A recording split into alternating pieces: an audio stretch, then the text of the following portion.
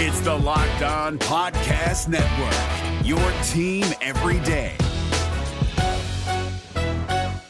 Jackson Gatlin here, host of the Monday edition Locked On NBA podcast. Every Monday, I cover the three biggest stories in the NBA with the local experts from Locked On. It's an awesome recap of the weekend of the NBA and a look at what's ahead. Mark your calendars on Monday to join me for Locked On NBA podcast, available on YouTube and wherever you get your podcasts. Because when I shot, I expected to make it. So, I don't shoot trying to miss. You are Locked On Raptors, part of the Locked On Podcast Network, your team every day. Canada, the NBA title is yours. We're going to overtime. A Hail Mary 3 by Mo Pete. Get that garbage out of here.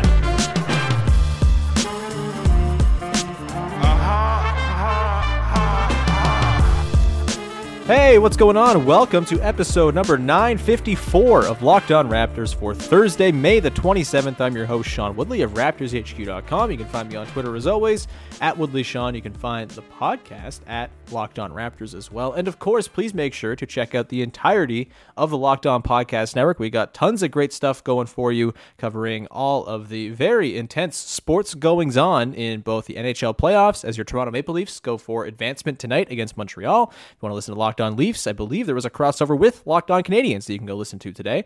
It pains me to say that the hosts of Locked On Canadiens are absolute delights, and you would probably enjoy that podcast as well if you like delightful people. Of course, we've got the basketball playoffs covered as well. Lots of good stuff cooking there. It's appreciated whenever you support by subscribing to, rating, and reviewing on all the podcast platforms you use. Today's show is brought to you by our friends over at Built Bar. Go to BuiltBar.com, use the promo code LOCKED15 to get 15% off of your next order. More on them a little bit later on in the show. On today's show, we are continuing the Season from Hell in Review series. We're going to dive into each player on the team and probably the coach and executives and stuff as well, and just kind of look at what happened, look at what went well, what went wrong, all that stuff. And today, sort of continuing the trend of positive conversations as we started yesterday with OG Anunoby, we're going to dive all into Fred VanVleet, who was, again, one of the bright spots of the Raptors season, until he wasn't, because he missed most of the last 2 months with various maladies, including COVID-19. Joining me to talk about Fred VanVleet and all the different things that went down with him this season, as well as to look ahead to the future, is the managing editor of Raptors Republic. He's a freelancer for 538. He writes Minute Basketball. He's all over the place. It's Louis Zatzman. Louis, what's going on, buddy? Hey, Sean. So good to be here, man. It's good to hear your voice. It's good to hear your voice as well. You remain the last person I saw in person before, like last Raptors person I saw in person before everything went to shit last year, because you were in my house recording an episode on March 10th or something like that. That was a fun day. About how great everything was, and then of course everything got real not great after that. It was a fun day, and this should be a fun podcast. We're going to talk about Fred VanVleet. We're going to start this off the way we typically do with all of these episodes, or at least I'm hoping to typically do it. We're only in the second episode of this series, but we're going to take sort of a grand sort of scope and look at our biggest takeaways from Fred VanVleet's season. Louis Zatzman, what was your biggest overarching thing that you're still thinking about, the thing you're taking away most from watching Fred VanVleet play basketball this season? Yeah, my biggest takeaway would be that this is your guy. If you have Fred VanVleet on board, 9 times out of 10, you're going to be an amazing team. Fred VanVleet is one of the only things, I think, along with OG, you're starting out on the right foot, who is pretty well tough to criticize for any part of what went wrong this season. Yeah, I think that's really well put. He was outstanding, and sort of my big takeaway from his year is that he, for me, sort of changed what I thought his sort of peak could be. I really was skeptical that he could be a starting point guard on a good team. I thought, playing off of Kyle Lowry really sort of freed him up to lean into his strengths a lot. He was kind of helped out by that. And I was a little unsure, like, the dribble happiness, the inability to score at the basket, the sort of difficulty breaking guys down. That was all sort of stuff that was sort of lingering over me, and any sort of optimism I wanted to have about what Fred's ceiling could be. And this year, he kind of proved that even if he doesn't have that elite finishing at the basket, or if he is a little too small to, properly be like a go-to number one option all the time, kind of starting every offensive possession, he's still more than capable, and he's also adept at all the sort of stuff on the margins that we know and love Kyle Lowry for. Fred's on-off numbers were excellent this season. He drove winning in a way that he hasn't before, in a way that Kyle, frankly, didn't this season with his sort of stop-and-start season that he had. And Fred did drive all those metrics, and they were excellent when he was on the floor more often than not. He obviously improved his scoring output and stuff like that too. His efficiency, it's going to be middling, I think, probably. It's tough to expect a guy who can't really score at the basket to be a 60% true shooting guy. And this season he was at 53.4% true shooting, which is not what you want necessarily. But even then, he does really profile as the kind of guy who, even through lopsided shooting nights, and maybe you sort of focus on the bad parts a little bit in certain instances, all the good stuff is going to outweigh it all. And he feels like he's absolutely a keeper, and is the kind of guy who, whether his stat line is impressive or not, he's doing things basically every possession that are trying to help the team win, and that is pretty cool to me. Do you kind of agree there, Lewis? Like, did you see, maybe you came into the season kind of already thinking Fred was that guy, but how did this season alter your sort of view on, where he kind of slots into the Raptors long-term in terms of, you can actually turn the keys over to him and have him be the main guy? All that stuff. I agree with virtually everything there. I think I probably, as you hinted at, was higher on him than most coming into the year. I thought he probably was that guy before he, despite his finishing at the rim struggles, and he continues to struggle finishing at the rim. It's weird to say, he's the guy in a season they were just so far below 500, right? It's a weird thing to use this season as proof, because Fred was the leader of the team for so long. I mean, the first half of the season, certainly he was driving, winning to an extent that Pascal, Kyle, OG, none of them were. And even though he faded a little bit towards the end, a lot of that, as you correctly mentioned, had to do with COVID. He still ended up with just by far the best impact numbers, the best on-off numbers among all the stars of the team. He dribbled less, he attacked more, he passed quicker. Towards the end of the year, he shifted his game into the mid-range a lot in the last few games he played, which was really neat to see him sort of experimenting with other ways to get a shot off. Became a pull-up shooter from three. He's always attempted it. He became a good one this year for the first time. A lot of little stuff around the edges. But I think what's really important to me about Fred this year is not just on the court, him being a leader, but what this season meant for him off the court. It's really hard to differentiate his season from, the Raptors' sort of struggles emotionally and intellectually in Florida. Sure. There were times where he was talking about, struggling and his teammates struggling and really feeling for them and having to be there for them. He spoke about what it meant to be a human, a man, who has won in every situation his entire life. He's won everything.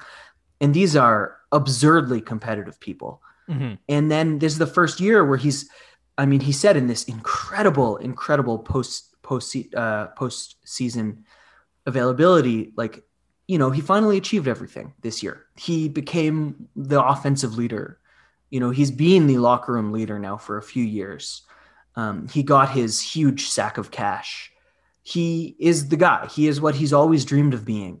They won a championship. And now, after all of his goals, all of his dreams, his lifelong dreams were achieved, is when he experiences losing for the first time. Yeah. What does that mean for him? Who is he as a person after that? And I think this season, as much as we talk about the on-court stuff, is really important to keep in mind. We're going to find out the answers to all those questions over the next few years as well.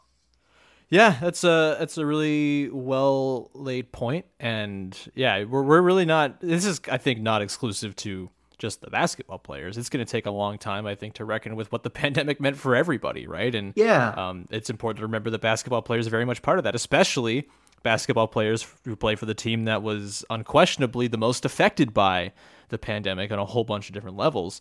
So yeah, and I mean, I got to say, the returns on like Fred kind of turning that situation into a positive and sort of helping the team weather and all that stuff, it is pretty promising. Like, he seems like he very much is like up to the leadership mantle and all of that stuff, and brings every possible intangible element you could possibly want a guy to have. It's just, every time I hear him talk, honestly, I think, well, damn, the Raptors are in good hands. Every time he talks, it's like therapy for thinking about a world where Kyle Lowry's not on the Raptors. Because it's like, well, at least Fred's going to be there, and Fred is everything you'd want from a leader of a team. And yeah, maybe he's not the guy. I don't think he is. I think he's the third best player on the team, by the end of next season, probably, with the way OG's tracking right now. And that's totally fine. He's still going to be the clubhouse leader. He's going to be the guy everybody, I think, looks to and sort of looks for the sort of guidance and steadiness that he provides. And that's a beautiful thing. It's great to have that on board. And whatever the team looks like going forward and whatever alterations are made, Fred VanVleet to me is very clearly a big part of whatever they're going to have going on. It's shout out to Fred, basically. Absolutely. So this Ride or entire die. episode's going to be. Yeah. So some numbers here. I just, sorry to cut you off. Let's get the numbers in a sec, because we got to a quick break. So we'll jump on the other side with some numbers and kind of dig into the improvement for Fred in a deep way in just 1 second here. But first, I want to tell you about our friends over at rockauto.com, who are making it easy to not spend all the money at the mechanic when they have you in your most vulnerable state. Your car is in need of something that is broken and you need to fix it, and you're sitting there like, well, I need my car, I need it now. I guess I'll pay the full freight for whatever part I need. You shouldn't do that. You should instead go to rockauto.com and get the parts you need, and then tell the mechanic, this is the part you're putting on my car. Go and do it. It's a wonderful, wonderful product, service. They're amazing. They are a family business as well, who've been operating for 20 years. Their catalog is so easy to navigate. It is quick. It is easy. You just type in the make, model, year, and the part you need for your car. You don't just get one option. You get multiple options and brands and prices to choose from. It's a great deal. Best of all, prices at rockauto.com are always reliably low, and the exact same for professionals and do-it-yourselfers. Why spend up to twice as much for the exact same parts? Go to rockauto.com right now. See all the parts available for your vehicle. Right, Locked On in their How'd You Hear About Us box. They know that we sent you as well. Amazing selection, reliably low prices, all the car parts you will ever need at rockauto.com. The NBA playoffs are right around the corner, and Locked On NBA is here daily to keep you caught up with all the late season drama. Every Monday, Jackson Gatlin rounds up the 3 biggest stories around the league, helping to break down the NBA playoffs. Mark your calendars to listen to Locked On NBA every Monday to be up to date. Locked On NBA, available on YouTube and wherever you get podcasts. Part of the Locked On Podcast Network, your team every day.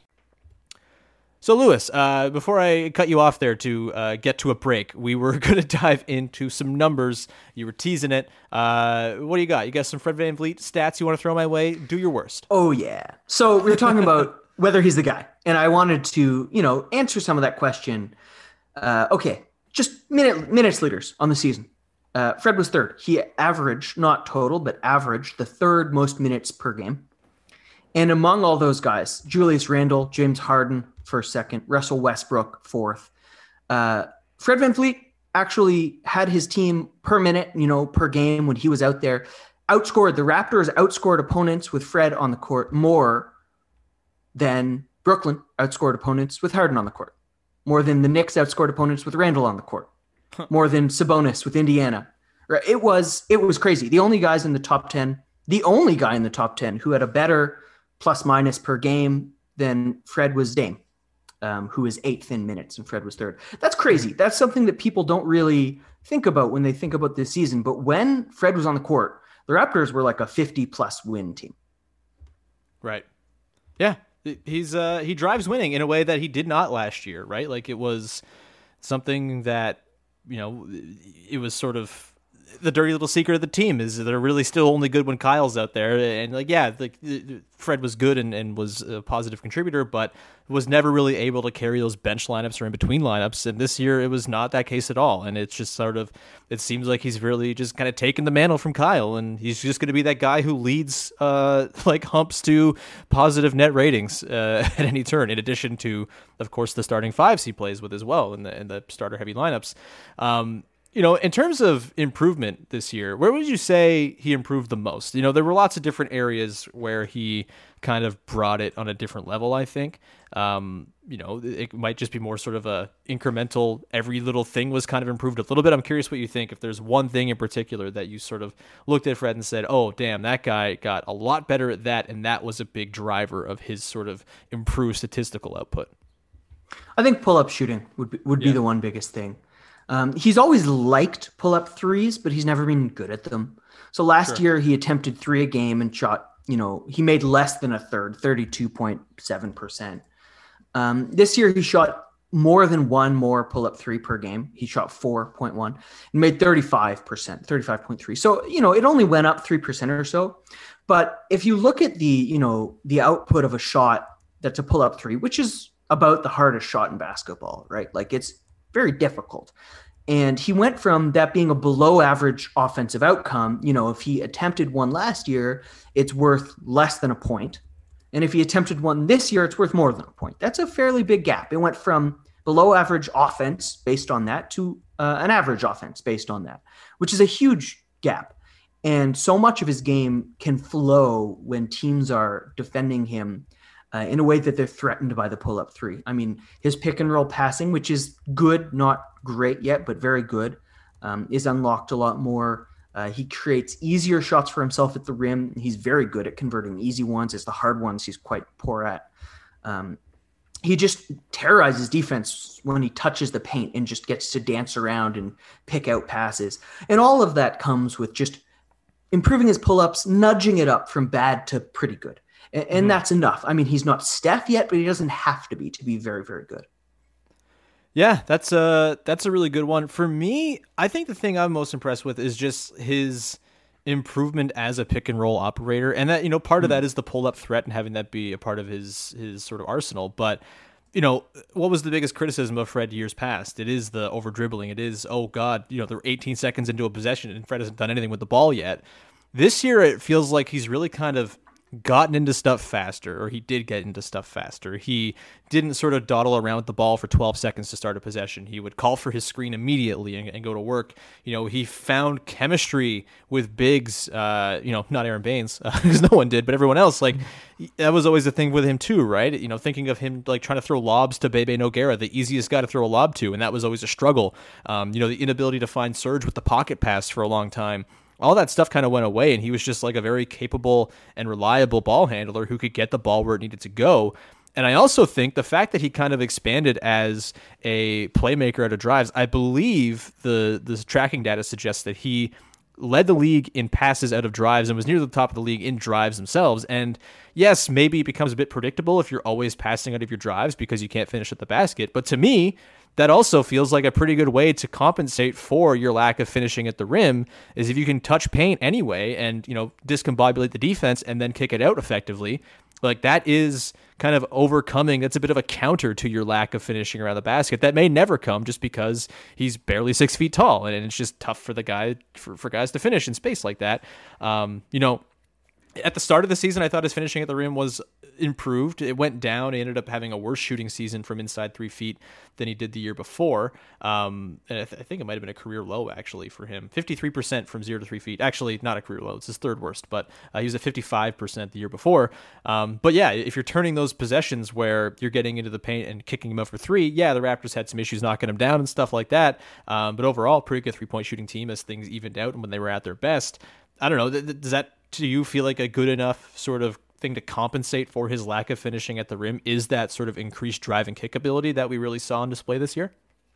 Totally. And they're tied together. I mean, that's the thing about basketball is your pull-up shooting and your pick and roll play are, two sides of the same, like 4 or 5-sided coin. That's where the metaphor falls apart. But I completely agree with you, right? Like, his pick and roll was fantastic. The best of his career, 2021, it nudged into average for a starting point guard. When he shot the ball, it was even better when he was the one who shot out of his pick and rolls. Actually, he was about equivalent to Kyle this year in terms of efficiency running the pick and roll, and better in terms of if the guard shot the ball. He was the best player on the team this year for pick and rolls, which is no small feat for someone who, like you say, had struggles in the past, had struggles hitting Serge Ibaka as the roller in particular. Mm-hmm. He showed more chemistry with Khem Birch than he had with Aaron Baines, obviously.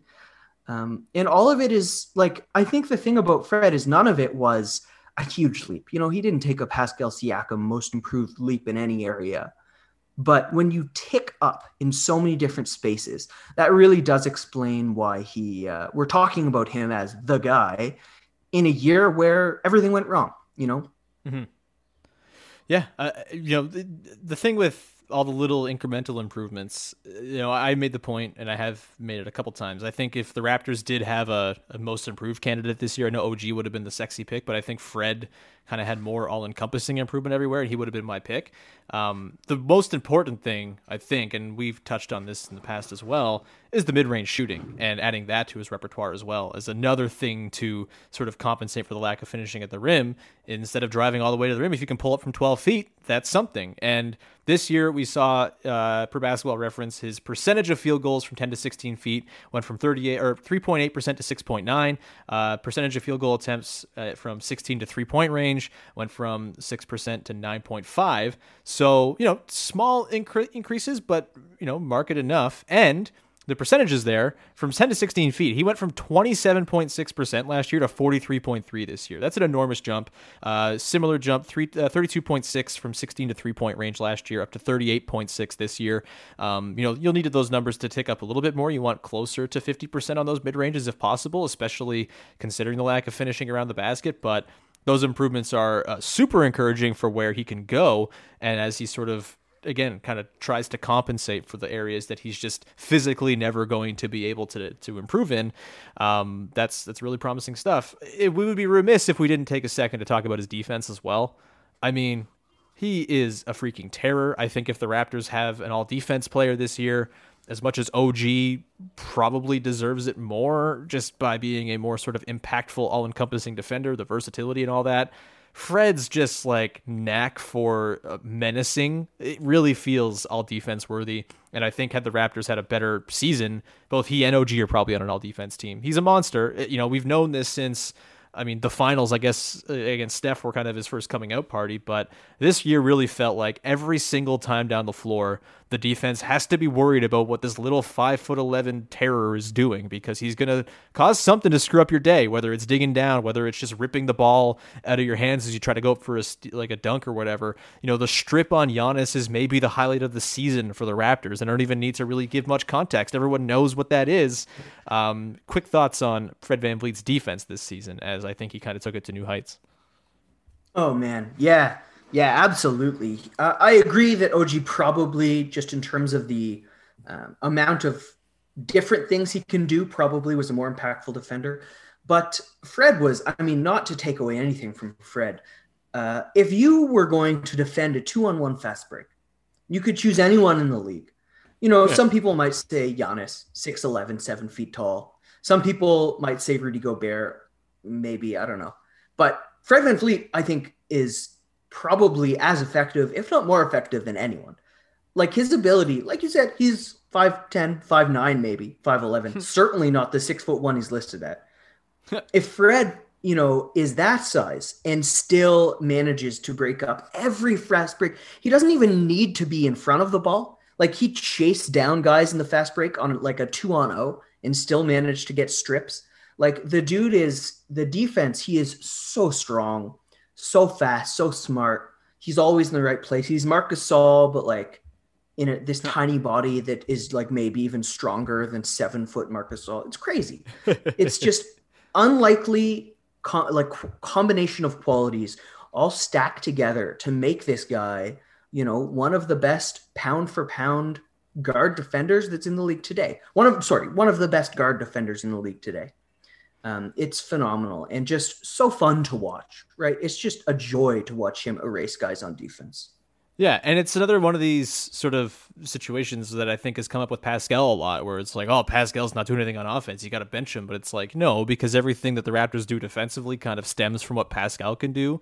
And even when he's having those offensive nights, the defense is so damn valuable that you just have to keep him out there. It's the same thing with Fred. He can shoot 5 of 20, but he's probably making like 6 or 7 like game-changing defensive plays at any given moment. He led the league in deflections this season. He's everywhere, and it's just a built-in value that exists just by him walking on the floor, even if he's going to have a bad offensive game. And we'll talk about sort of where Fred's offense slots into the hierarchy going forward here for the Raptors into the future in just 1 second and round this thing out. But first, I want to tell you about our friends over at betonline.ag, the fastest and easiest way to bet on all your favorite sports action. Baseball is in full swing. Of course, the NBA and NHL playoffs are rolling along as well. And you've got, the odd events that pop up now and then. You've got golf, tennis. You've got the UFC fights every couple of weeks before the next pitch, fight, face-off, tip-off, whatever it might be. You go to BetOnline on your laptop or mobile device and check out all the great sporting news, sign-up bonuses, and contest information. Don't sit on the sidelines anymore, as this is your chance to get into the game as team prep for their runs to the playoffs or through the playoffs. Head to the website or use your mobile device to sign up today and receive a 50% welcome bonus on your first deposit with the promo code LOCKEDON. That is BetOnline, promo code LOCKEDON, your online sportsbook experts. Today's show is also brought to you by our pals over at Built Bar, who are making the tastiest protein bars around. They have 9 amazing staple flavors, including the very best flavor, Mint Brownie, which is just an absolute delight. Cherry is really good as well. And they also have a lot of limited time flavors that pop up from time to time as well. And if you're not sure what your favorite flavor is, you can just get yourself a mix box and find out. You got 2 of each of the 9 flavors, that is, and you get to choose which one you like the most and order a full box or 2 full boxes, whatever you want. I'm not telling you how many to order. Order 10. I don't care. It'll be lovely. Built Bar will be very happy with me if you do that.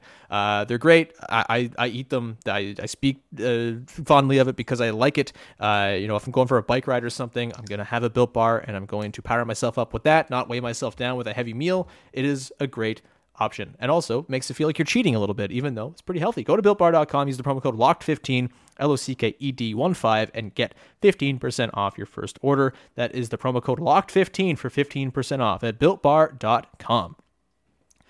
All right, just before we wrap up and get into our final Fred VanVleet segment, just a heads up. Tomorrow, Yasmin Dawala is going to join me. We're going to talk all about Gary Trent Jr. and his part of a season with the Toronto Raptors and what comes next. But Lewis, we have to finish up our Fred talk. Looking ahead to next season, it is a nice thing to have squared away, that starting point guard who can kind of work next to anybody. If they go into next season with not much else in addition to the guys they have in terms of offensive talent, you can kind of have him be a bigger hub of the offense. If they end up getting lucky and get a Cade Cunningham who becomes like the de facto point guard, you get a high scoring guard like a Keon Johnson or a Jalen Green or something in the draft, then Fred can move to an off-ball spot and it's totally fine. And he's maybe even more suited to that, in addition to being able to kind of handle the ball and do his own thing. In terms of like the team building, do you find that Fred's existence makes the team building process like a lot easier, makes the draft process a lot easier? It's less about need and fit, and it's more just like find the best player because he's probably going to fit next to Fred anyway? Oh, absolutely. And the thing about that, I mean, how reminiscent is this conversation of what we used to say about Kyle Lowry? Right. When we were talking about building a team around Kyle, when DeMar was in the fold, DeMar was harder to make fit. Kyle was not. You add anybody, it works with Kyle. And I think Fred has sort of entered that stage where, I think it's clear that no matter how good Kyle was, you weren't winning a championship with him as your best player. And no matter how good Fred is, I think it's probably about the same area. Fred is a fantastic player.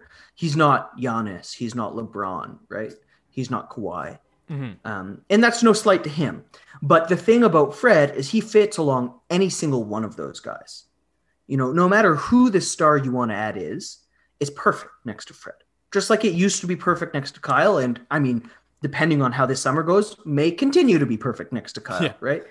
And so the Raptors are in a weird spot, a down year, great draft pick, but they could rest assured that the roster they have, in Pascal, in OG, in Fred, that trio will fit next to anyone. And I think Fred is a huge reason why, because of his abilities he developed this year, his pull-up shooting, his pick and roll shooting, his mid-range shooting, exactly what we've discussed, his point of attack defense, those, chapters of our conversation actually make up the argument for perhaps best how Toronto could get back to the championship circuit. Yeah, I mean, I think Fred is, if you're talking about like the next championship level Raptors team, I think the ideal version of it probably has Fred as like the fourth best player, technically. He still, I think, would be sort of the leader of the locker room and all that stuff and be the sort of most front-facing guy in all likelihood. But, if you can find some sort of star-ish talent to put either at the 2 or the 5, really, it doesn't matter, and kind of flesh out the core of this team, that, I think, kind of slots everybody into their perfect spot. You have Siakam kind of slotting into that secondary role, which I think he's kind of established it will be his best spot going forward.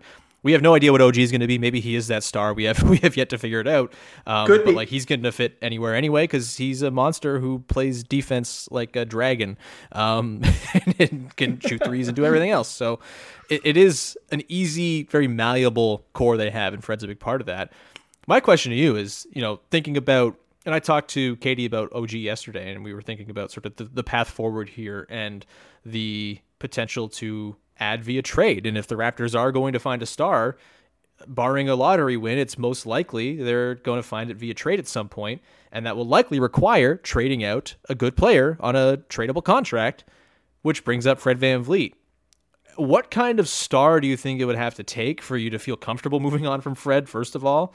And like, is that even a thing you would entertain? Is he an untouchable when it comes to potential star additions? And are you trading from somewhere else on the roster, a Pascal or whatever it might be, to make that happen? Like, is Fred essential to whatever the next team looks like? Kind of like Kyle was when it came to the Kawhi thing. Like, you could have traded Kyle for Kawhi. I don't think that team would have been nearly as adept to winning a title or anything like that without Kyle. Maybe you can make the same argument for Fred, that if he is the cost to get the superstar, maybe you still hurt your sort of championship equity just by sending him out the door. What do you think about all that? That's a tough question. I find it hard to unravel which we discussed, ride or die belief in Fred as a person. Sure. From my belief in him as a player. So my initial reaction, without even thinking, is one of horror. The idea of trading Fred, because people like Fred are the reason why I care about basketball in the first place. Sure. All that being said, I think, yes, if you get a guy of the level that Fred probably won't reach, Kawhi Leonard, Giannis Antetokounmpo, Bradley Beal, guys of that level, if the cost is Fred, I don't think you can say no to that in terms of just championship building. If the cost is Fred and, young players and picks, that's when it gets very murky. But we're just talking about Fred. Sure. And I think, the thing about his malleability, his talent is he'll be good anywhere. I mean, before the Raptors re-signed him, there was talk, maybe he wouldn't be good in New York without so many talented players alongside him. I think it's clear he's going to be good no matter where he goes, which matters not just to Toronto, but also to trade partners. And yes, I it's sad for me to admit, but I don't think Fred will ever be of the level of a Bradley Beal. That being said, there's only like 10 guys in the league, 15 maybe, sure, that I think are of that level. And Fred is the very next tier down. So, I'll still end off on a defend Fred or else type of note. That's interesting you mentioned Beal, because he was the one I was going to throw out because of all the guys who might be potentially on their way out. It seems like he wants to be there, so maybe not, but it does feel like the most likely. And I'm not so sure. I thought, there was a time where I was like, yeah, trade Fred and stuff for Beal, and that's done. You're happy and good. I think you'd have to have Kyle still on the team in order to make that work, because I don't know if I trust like a backcourt of Flynn, Beal, and, having championship aspirations with Beal on an expiring contract. That feels like a lot. And like you give up a lot with Fred, and it's stuff that Bradley Beal doesn't really bring back, right? Like when you traded DeMar for Kawhi Leonard, you were getting all the scoring, but also you were getting 3-point shooting and otherworldly defense to help supplement the roster. With Beal, yes, you're getting that otherworldly scoring, but you're not getting the defense. You're not necessarily getting the intangible stuff that Fred is just like with the institutional knowledge he has with the franchise and all that. And I think Beal might be my cutoff where, if you're throwing out Karl Anthony Towns, yeah, I'm probably doing that. If you're throwing out, any number of potential superstars, I think Beal might be the cutoff where, yes, in a vacuum, he's a better player than Fred is. There's no doubt. But in terms of what the shape of the team looks like, I don't know if a Fred for Beal trade even gets you to the shape of team you want to be. And obviously the lottery and everything plays bearing in this, but that's kind of where I'm at there. Is that, like you sort of alluded to, maybe, yes, you'd say yes to a Fred for Beal trade, but, do you kind of understand why I might be a little bit hesitant of that? Yes, I do understand. I think the Kyle angle is huge because you could trade Fred VanVleet for, LeBron James. And if you don't still have Kyle on the roster, if you're losing Fred and Kyle, doesn't matter who you're adding, I don't think the Raptors are a championship level team. Sure. Just in the way that the roster is organized. So yes, if you lose Kyle and Fred and add Beal, I don't think that moves the needle enough. For the reasons you say, for leadership, for that point of attack defense, which, Fred is actually several orders of magnitude above Kyle at this point. Right. But honestly, I think something Beal gives that Toronto actually has never had, not with Kawhi. Kawhi was closest, not with DeMar, is just the effortless scoring, no matter what. Like, Kawhi did it, but made it look hard. Beal looks so smooth. Everything is just clean and easy and smooth. And I think you put that alongside, Toronto's defensive philosophy with OG and Pascal just destroying everything. Yeah, I think that puts Toronto in a championship contention that I don't think they have with Fred. Kyle's a big part of that. And, I think it's very easy and very tempting just to say nothing gets them there with any certainty. And I love the guys they have. And so run it back without that certainty. And I've definitely been guilty of that in the past. Many, many times I have said run it back. And this team is worth guilty of. Run it back is good. There's nothing wrong with running it back. Run it back is good. I've been proud of my run it back take. There you go. And honestly, if you say Beal's not enough, run it back, I am A-okay with that. How could I possibly criticize? Yeah. I mean, Beal is the perfect type of player to fit in next to Fred right now. Like, if you had a Fred, Beal, OG, Siakam, like, starting, like, the guys who your core is, like, that is really freaking good. And, like, probably flirts with East contention. Like, you probably don't still have the Giannis or the KD or whatever, like, the super duper star on your team, but that's a really damn good starting point. And that type of player, like a scoring guard, the effortless scoring next to those main three guys, is kind of what I'm looking at right now is the biggest need for the team. I know people want centers and everything, but I still think centers can be dime a dozen, and scoring guards who make it look effortless aren't. And so that's kind of why when it comes to the draft also, like in terms of thinking how the fit goes next to Fred, finding someone who is like a easy scoring, high usage guy who can sort of take some of that responsibility off of Fred's shoulders is really the dream. That's why I picked Keon Johnson, spoiler alert, in this week's Locked On NBA mock lottery draft that's coming up next week. So big spoiler. Keon Johnson, Jalen Green, like those types of guys, I'm kind of in as like those might be perfect fits. It's not hard to find a perfect fix next to Fred VanVleet. He's an easy guy to fit next to because he's awesome. Lewis, you are also awesome. Thank you for taking the time today. That's going to do it for today's episode. But before we go, do you have anything you'd like to promote?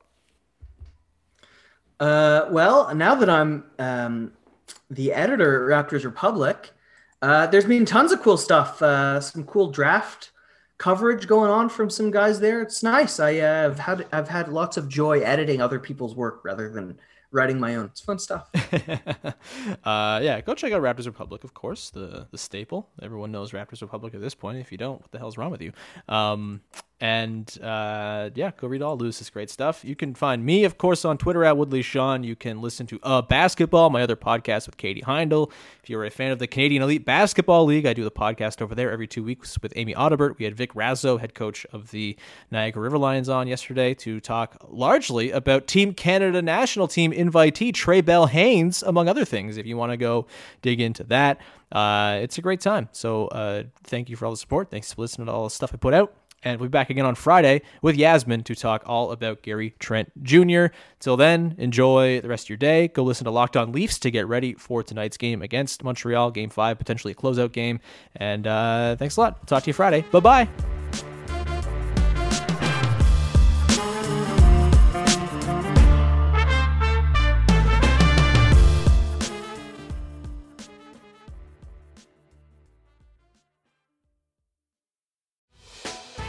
Hey, Prime members, you can listen to this Locked On podcast ad-free on Amazon Music. Download the Amazon Music app today.